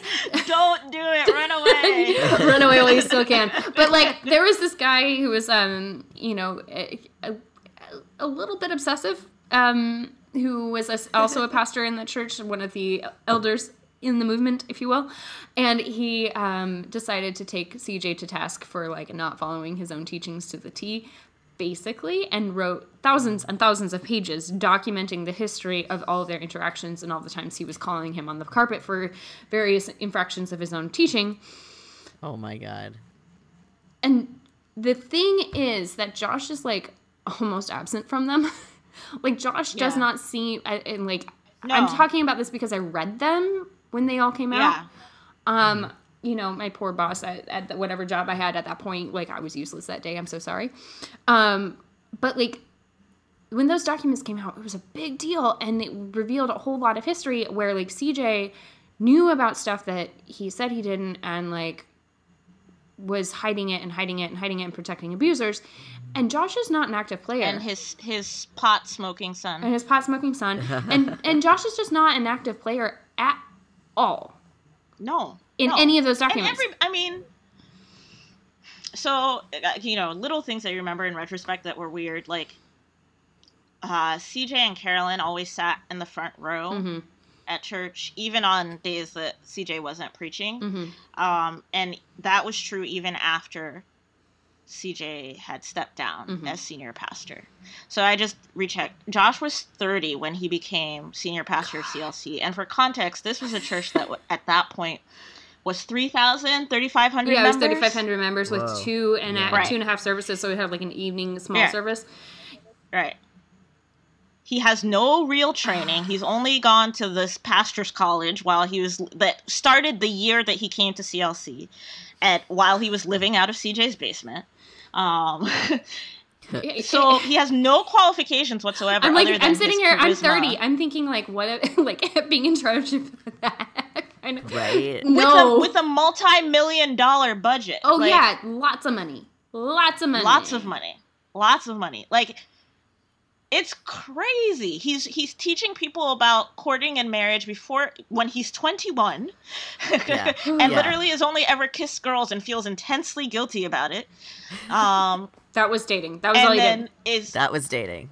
Yeah. That's the whole story, and guys. is leading a church of 3,000 plus people at 30 that goes through and like a ridiculous upheaval. I think everything started to fall apart in like 2012. So I got married in 2011, and I think the documents started coming out that fall in like October. So like I knew the year before I got married was when the pastors at my church in Richmond got exposed for some shit, and like the congregation split. So there had been some rumblings of this happening. And a couple years before that, before CJ stepped down, I believe in 2006, was when they brought in a whole thing where in order to stay a member of the church, you had to sign like an agreement saying that you wouldn't sue the church if something happened, and and that if you had a conflict with another member of the church, you would go through the church's chosen mediation system rather than through the courts, which was because that was when some of the sexual abuse was starting to come to light and they were hiding it. And my father, like at that point, like one of the few good things he did was like, he was like, this is bullshit, we're not doing this. And so we stopped being members at that point, but still kept attending. And then I went to college and came back, and it was 2009 when Kingsway blew up. This is the church in Richmond, because of stuff that they'd been hiding for a long time. And so all this was like kind of, the pressure was building during all this time. And then fall of 2011, early 2012 was when it really hit the fan. Yeah. And so he takes over this church with this history. CJ is still really in charge because, remember, he's backleading. Up until all this stuff blew up, he was the senior pastor that everybody had known for 2 decades, and he's the leader of Sovereign Grace Ministries, which is run out of CLC's building. So he's still running the show, right? So then that all blows up. Everybody is going to Josh. Everybody wants to talk to Josh. Everyone wants his ear. I remember my mother-in-law was like sending him like 5-page emails at 2 a.m. about how he should say various things from the pulpit. Like, oh my God. Wow. Can you, like, a congregation of like 3,000 people demanding his attention on how to fix this problem, like right now. So the process took like 2 years, and by the process I mean like their like internal investigation stuff. And I was living in Gaithersburg at that time, so I was shopping at the same Giant, the same grocery store that Josh was at. And I remember seeing him like wandering through the grocery store at like midnight or 11 p.m. and just like watching this man look like 10 times older than he actually was, and watching him like just like look like bleary-eyed. Like it was like he had just come off of a really bad trip and didn't know where he was. Oh. Like that was how he looked for like those 3 years. And this is a church that doesn't believe in therapy. This is a church that doesn't believe that mental health issues are real, up until around the end of all of this, where people were starting to talk about it. So this guy's not getting any real support. This guy is like in the hot seat. CJ is like skipped town to go to Louisville. Yeah. CJ is like, peace, motherfucker. I'm going to go have a good time with my retirement cash. I have no idea what the finances of CLC were like at that point, but like they were losing people really fast. And I am sure CJ took a lot of money and dipped out, and I don't know what that building's mortgage was or if it was paid off, but like I can't imagine that those were easy conversations. Like, there's just, he goes from whiz kid to poster child to, like, accessory and protege to suddenly being in the hot seat for all of this. With no training and no understanding and no real knowledge. As far as I know, he didn't really know what was going on and all the stuff that CJ was covering up. Well, I mean, some of it went back decades. Like, some of it went back 30 years, yeah. When Josh was a child. Yeah. So, you know, unless... And this is not like, it's not a Catholic church where they keep records like that. Right, so it's all like institutional memory that resides in people, some of whom were no longer there. Many of whom were no longer there. Sorry? Many of whom were no longer there. Right. And then on top of that, like, it's not, Josh doesn't only have responsibilities to CLC. Like, he's also this, like, prominent evangelical leader nationally. Right? Yeah. So all of this is happening under the eye of like of Christians around the country. Right. So when all this is happening, like, people are calling him to the floor, holding him responsible. People are like, CJ is being invited to conferences. He's being uninvited to conferences. Like, magazines are doing interviews and exposés, and the Washingtonian did a whole big piece on it that, like, took a couple years. Like, this is national news.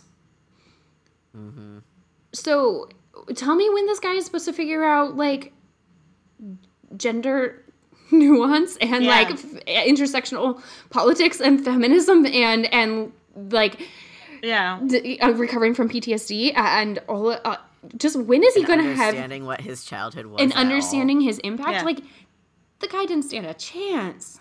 No. I mean, and Josh, I think, was sort of, you know, the prototype for built like a particular kind of child rearing where you build a world that is so sheltered and so tightly run, right, that a kid has the absolute minimal opportunities and ideally zero opportunities to ever think outside of that framework or to have any experiences outside their framework. The church supplies everything that they need. They don't interact with anybody who doesn't believe even the specific kind of evangelical Christianity that they subscribe to, right? Like, that's their entire world. The materials that they use are for teaching their kids are published by other Christians just like them. And I actually worked at one of those publishing companies, for lack of a better phrase, for a few summers. And, you know, they were really, really pushing hard, like, early marriage at this point in CLC's history. So you rush people into marriage. And not to mention, like, I don't know what his parents particularly subscribed to in terms of, like, the kind of spanking teaching that was popular. But, like, some of those methods were, like, basically dog rearing, like, break the will of your child early and often, and they will not depart from the way of God. Yeah. So, well, they were certainly still being taught at CLC when Josh was senior pastor, which he could not have been unaware of. And, like, I also think it's interesting it was like a throwaway thing, but one of the things he said in his recent statements was about feeling apologetic towards his children. So I'm sure some of that was reflected in how he raised his own kids. But, you know, the Sovereign Grace and other churches like it were, or groups like it, were really pushing this early marriage thing at that time. And I still don't quite know how exactly because nobody ever said using birth control is wrong, right? And, you know, they would have said, oh, that's what makes us different from the Catholics or whatever. But there is this, like, eventually there is this creep of Catholic like theology of the body into evangelical Well, that came churches from Mary at the Pride, time. and her book came out in '86, and so Josh was probably born at that point. But Who? Mary Pride was the Quiver. Yeah. So she was the one who like really kicked that off, and her book The Way Home came out in 1986 and was really popular, especially on the West Coast with homeschoolers. So I think it took a while for that to make it out to the East Coast and catch up. Yeah. But like my mom got exposed to it right when it came out. And so I can imagine that was you know at on the shelf at home in Josh's house. I mean, the churches, I think conservative American Christianity just lends itself, or that culture leans towards larger families than average, just in general. Yeah. But so even though the families that we encountered at CLC were bigger than like, I was really surprised when we first joined CLC by some of the large families that we saw. I mean, we thought of ourselves as like a decent sized family. I have 2 siblings, but we were a small family by what we could tell. Well, and I do remember like hearing people comment like, Josh and Shannon only had 2 kids or 3 kids. 3 kids. And like that was like kind of seen That's as barely aberrant. Yeah. And like Yeah. oh, they must That's be a choice, clearly. They must be using That's birth just control. more than 2. Wow. Yeah. Yeah. But the part I remember being really confused about when I was in high school and college was not just like people getting married early. Like I kind of understood that like from what we were being taught and like the value of marriage and blah, blah, blah. But people would literally have babies within a year of getting married. And I remember asking my mom, like, does CLC not believe in birth control? And if they don't, why don't they say so? Like, is this, there was this like unspoken, you know, it's not just you get married young, you also start having babies right away. Right. So if you're 21 or 22 and you already have an infant, when do you have time to reconsider, like, No, well, maybe I know. this like framework that I was raised with is a little faulty. Like, I know you a don't woman have time. who grew up in my community in Richmond who is 3 years older than I am, and she's got 5 or 6 kids now, and she is just now having the spanking might be bad for my kids conversation with herself. Like, she is just now starting down that path of figuring it out. And, like, that's a pretty classic example of, like, how long it takes for you to have that brain space to actually think about it. So, like, probably around that time when he probably was able to start thinking about things was when CLC blew up. Yeah. So he really just hasn't had a chance. And I think that's what I want to emphasize in terms of, like, why I don't want to participate in, like, Schadenfreude. Like, it sucks. It all really sucks. Coming out of this sucks. It's hard work. Unpacking these things is hard work. Divorce is complicated, and with kids it's really shitty and like even more complicated. And when your family doesn't support you, it's another layer of like Just personal terrible. trauma. Yeah. And so, like, yes, he had massive impact and it was really shitty. But also, oh God, this kid was, like, he is the poster child in so many ways still. Yeah. And he is suffering just as much as we have. And I don't really have any ill wishes toward him further because I think he's, like, gone through it. That's enough. I feel like that is enough what he's going through right now.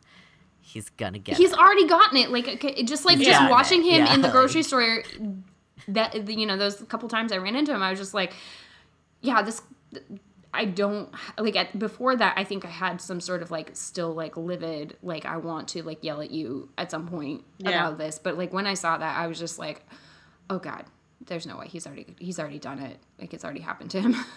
Yeah. I think what I'd add to that is it's not just that he never had time to or space to really think outside of how he was raised. It's that how he was raised was deliberately designed to be that way. Yes. Right? Like, that was the whole purpose. You raise your kids in such a way that they have minimal exposure to the temptations of the world.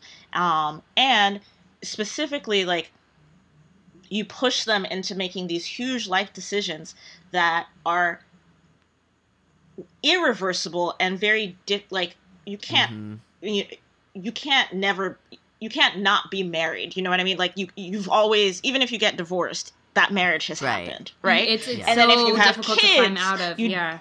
Right. And then if you have kids, you definitely, like, can't untangle that knot. Like, so I think it was a very deliberate strategy to push, and you have to look at it alongside this push for early marriage, this push for early parenthood, this push for folks to live with other, like, older married couples in the church, this push to keep your kids close to home or in the home if they are going to college, if they go to college at all, which many did not, especially if they were girls. And so you just rush them into having a whole life that they have to juggle and think about as soon as possible, so that they never have time to reflect on what it is that they're being taught. And they consider this to be godly parenting, to keep kids in the faith, right? Yep. Like, I was told when, because, you know, I was dating, courting, whatever you want to call it, against my parents' wishes. I remember Robin Boisvert telling me, this is why we one of the pastors at CLC. Yes, sorry. I remember one of the pastors at CLC telling me, this is why we don't encourage parents to send their kids away to college, especially girls. I was a total 4.5 hours away from Well, I mean, Maryland. I've talked about this before in here, but, like, when I we had to announce to the church, because they had all the high school seniors come up and tell what they were doing next.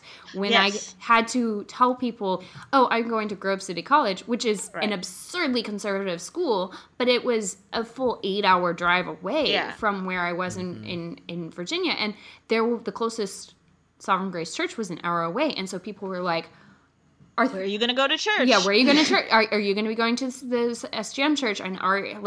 And not only those questions, but the more pointed ones were like, do you hate your parents? Are things okay at home? Are you trying to get rid of them? Oh my God. Like, and I was just like, I was so baffled at that point. I was perfectly happy with my family. I had, you know, like, I want a little bit more freedom, but, like, that's about it.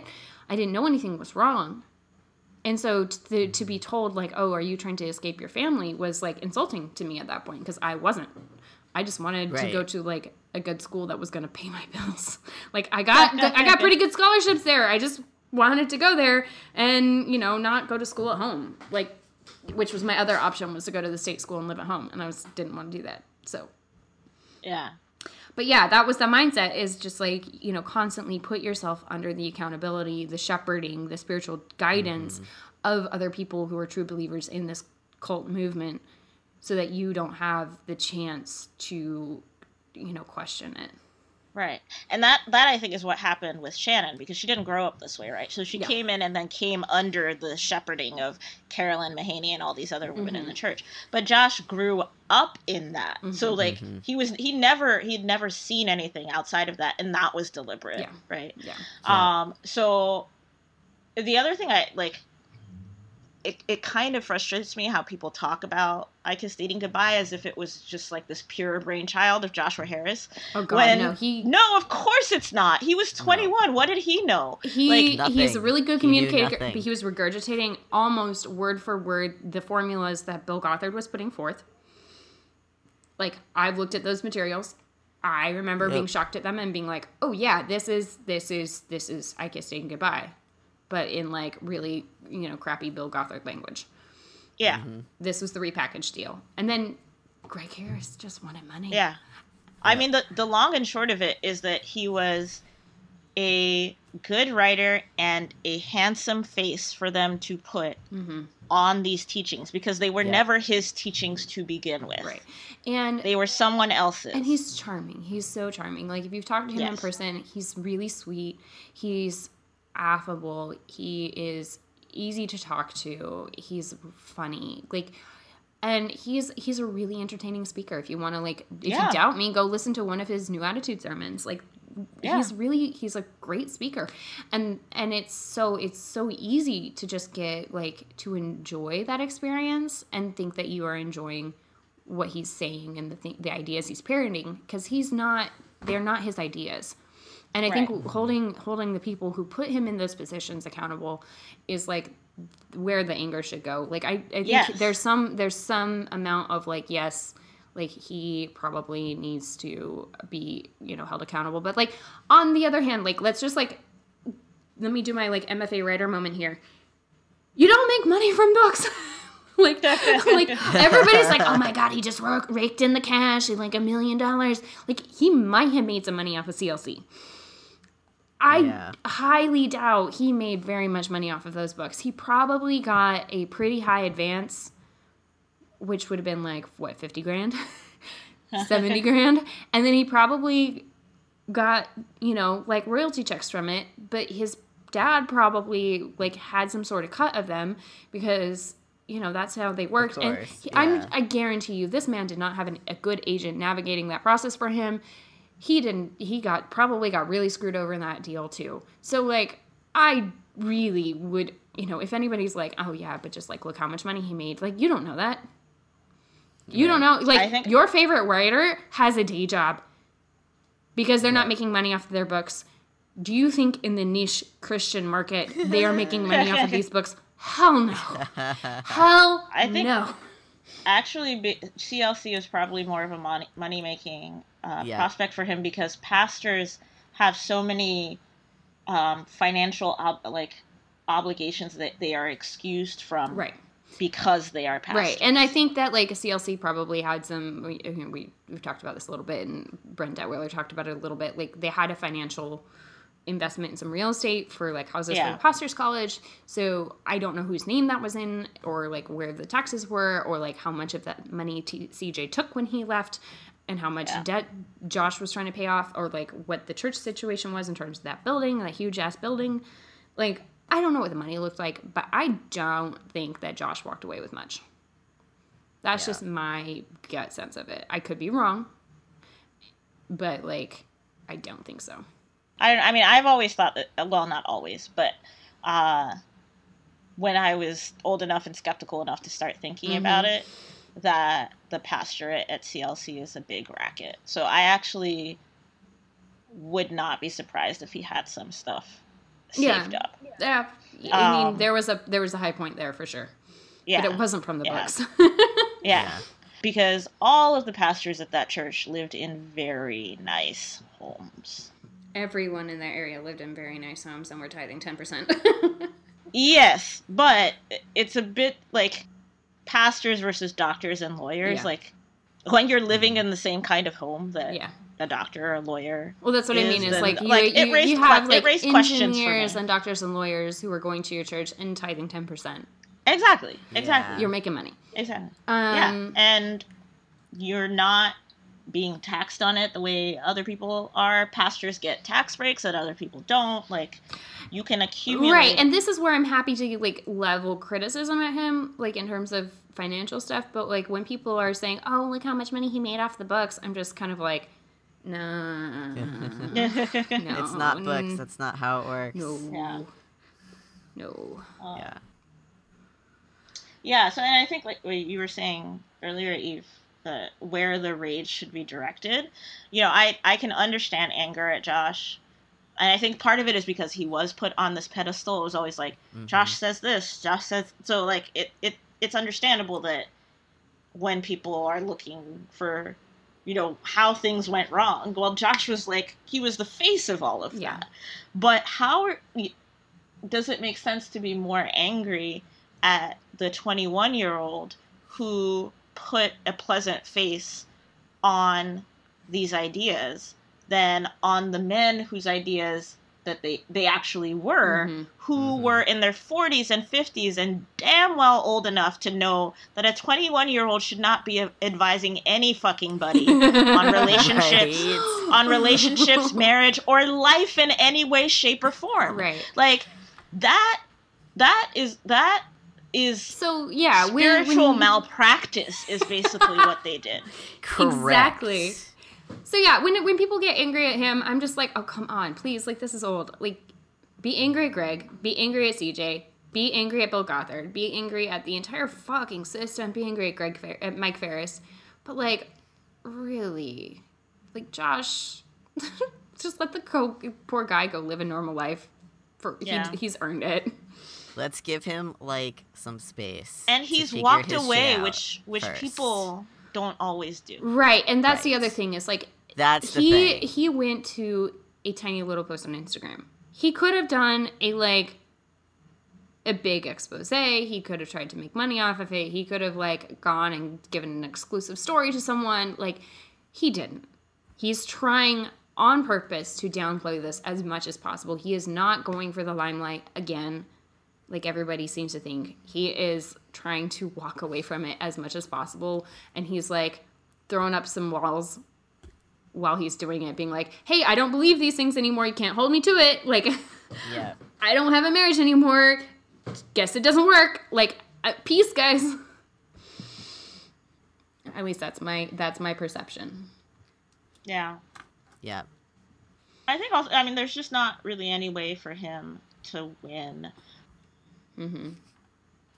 That's the I hard think, thing. Yeah. Yeah, I think that if he had been raised in some other family, in a more mainstream American white, middle class white American family, he would probably still have become some kind of speaker, communicator, message person as his career, because he's just really good at it, and really you want to believe him. Like he was the pleasant face for this message, and he clearly had a gift from it from early on.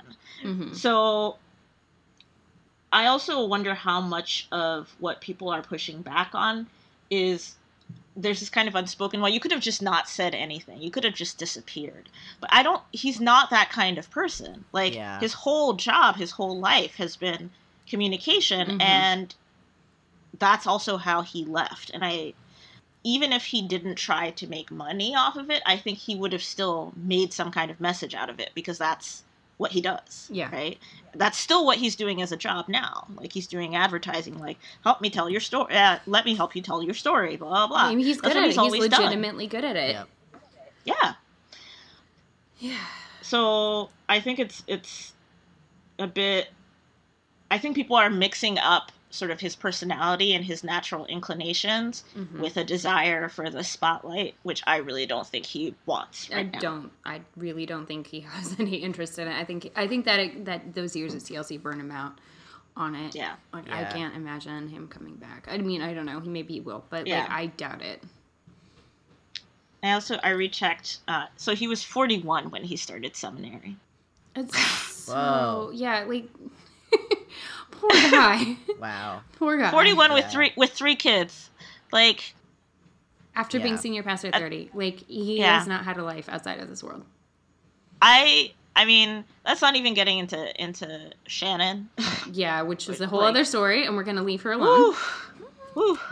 But, like, I think he knows that he is good at storytelling, right? He knows that he has, like, these talents. Looking back and realizing I didn't get to start on anything of my own initiative until I was 41. Like, I feel really resentful about the time I wasted, and I left when I was, like, or I, like, moved away completely before I was 30. Yeah. Yep. So if you didn't get to do it until you were 41, like, it's not old, but that's a lot of time. Right. Yeah. And that, like, is a feeling to go through. That's a really heavy that grief loss. is heavy. Yeah. Yeah. You can never get that time back. Mm-hmm. That's just, you can make the best of the time going forward, but that time is gone. Yeah. Yep. Well, I think this probably covers as much as we, know how to talk about and have information to talk about. Anybody got anything else to add before we wrap up? I guess just the disclaimer is that none of this is to say that Josh had no, like, agency and bears no responsibility for what he taught, but more that let's recognize that he was in a position where it was really difficult to do anything other than what he did. Yeah. Yeah. And like we haven't even gotten into the teachings about male authority and Right. like how that might have gassed him up in a particular way. Yeah. You know, Mm-hmm. like that kind of power is also not easy to walk away from. Yep. You know, and we're just like, you're the man, like literally, you're the man. Like, No one can tell you no yeah, at a and certain just point. because, Well, yeah, just like because this is you're, like Kieran and I talk about this a lot. Like, it's hard to walk away from this system unless you've been hurt by it. Yep. It's hard to walk away unless like you see, you know, a glitch in the matrix where you Right. don't get what you're promised. right, And or where you feel like something's not fair in some way. right, And for a straight white passing dude, yeah, it's going to take a long time before you Yeah. see the system hurt someone who you care about enough to like have empathy for. Like, right, Yep. so, you know, while various ones of us may have gotten out sooner because it hurt us earlier, like, you know, there might have been nothing going wrong that he was aware of to tip him off that there was something fucked up about this whole system until quite late. yeah. Yep. Or if you never fit in the system to begin with. I mean, Yeah. we've talked about Right. if you were a woman or perceived as one and had any interests outside of Yep. domestic arts and childbearing and rearing, like you just there was not a place for you in Sovereign Grace Ministries. Yeah. So Yeah. like when you said people ask like where are you going to go to church, da, da, da. I remember people asking me that before I went to college. And the assumption, of course, was, like, is there a Sovereign Grace Ministries church down there? You're not going to go to some other church. And I already knew, like, 2 years into our time at CLC, that once I graduated high school, I had no intentions of being a member there. Yeah. Not because I was still conservative and all of that, but they just did not know how to deal with girls who were interested in using their brains. Yep. And see, this is why I went to Grove City rather than like trying to stay around or do something, because at least I knew I would get some sort of academically challenging experience there. Even I was still super conservative, but I was Yeah. so academically hungry in ways that like no one I knew was. And so I just Yeah. I had to get out. Right.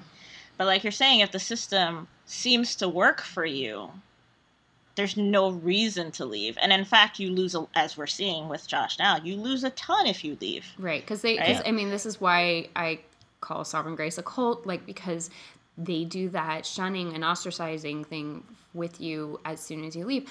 That, like, frowny face or sad face that Greg Harris posts on his Instagram post, Oh, Yeah. like, yes. I wonder if Josh's father has just been like, cool, you don't have a relationship with me anymore. Like, I don't know that, I know that family's really tight knit, and I know all of these Yeah. families handle it differently, but like, the more extreme ones really do get that absolute. Yeah. It's a very Yeah. serious concern, especially when you get divorced, like, because you're not supposed to do that. And to, like, the double Yeah. whammy of divorce Yeah. and deconversion, like, there's not a lot to come back from. What do you guys have in Yeah. common with anymore? And so you Yeah. stop getting treated like family. And even if that people try to maintain that relationship, You don't have it's anything to really talk about. difficult It's to so communicate. hard. You're speaking Yeah. completely different languages. Yeah. Yep. Like it's Yeah. so frustrating for everybody, because you can't communicate. That code switching thing is so serious. It's so hard. Oh my goodness. Yeah. So yeah, I just wanted to Yeah, that's good. emphasize that it's not saying that Josh has no responsibility for all the stuff that he's taught, Right, and all the harm that it did, but it's part of a bigger picture in which Josh was also run through the system. Yeah. It's pretty rough. It is. Well, Tope, where can people find you if they want to follow you or like read your writing? I am mostly on Twitter. My handle is Grace, as in Sovereign Grace. Grace is human, all no underscores. Grace is human. Um, and yes, the Grace that I picked as my pseudonym when I started writing was, in fact, from Sovereign Grace. And because I really didn't think that there was much grace at that place. So it's kind of funny that, now almost 10 years later, it's still my Right. handle. Yeah. But yeah, so that's where I am. I had a website that I let lapse, but I'm hoping to get back up in the not too distant future. But most of my opinionating on whether on church or just on like K-pop and TV is on Twitter. So Awesome. thank you for having me. Thank you so much for coming Thank out you of for joining retirement to us. join us for this. It's Yes. really good to have you on. Yeah, it was good to hash out. Yeah. It's a big deal, and it's gonna be something that people are gonna be talking about. Like I know, like I wrote a little piece about this, and editors were like, "This is too niche. Like we can't take it." And I'm Yeah. like, "Yes, it is, but like it's gonna have this ripple effect, and it's going to have repercussions in these families and in these conversations." Like someone said to me the other day, like Shannon Harris just broke the glass ceiling for a generation of evangelical women. Like, Yeah. like the fact that you can do that and go out on the other side and have a life. Like, there's a hope that's offered there. That's really cool. Yeah. I'm also really interested in what this musical that she's writing I know, right? is going to turn out, how it's going to turn out. It's supposed to be about fundamentalist robots, religious robots. Oh my. So like the first, and we should wrap up, but this is my short tale. The first short story that I wrote when I was coming out, because that was how I started processing stuff, was about this like person who lived on this alien world called Pura, because everything was pure, because purity culture is bullshit. And there were these creatures who were red-blooded, and there were these creatures who were blue-blooded, and the blue-blooded people had no empathy at all, and they were just very stoic and robotic and fundamentalist. And I like somehow like the character just like had so much red blood and like did not understand why no one had empathy at all. And that was how I started processing my shit.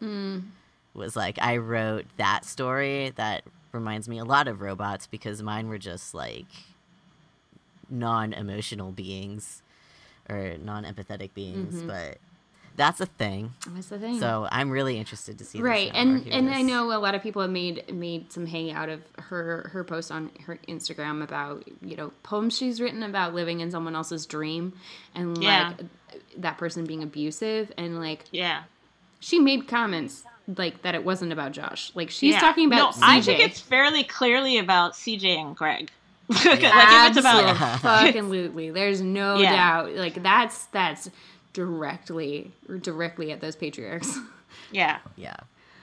Because Josh wasn't any. I mean, I'm sure that she has things to say about her marriage and how gender roles. But he wasn't very authoritarian. Josh was also under somebody else's thumb. Yeah. So. Yeah. He was not the ultimate boss. No, he was not. Well, thank you so much for joining us. Thank you for having me. Yeah, really, really good. Karen, you want to close us out? Yeah. Well, welcome to season 2 of Kitchen Table Cult. Thank you for joining us. As you know, making the show takes a lot of time and energy, and we really appreciate all of your support. And there are a couple ways that you can do that. Most of them are free.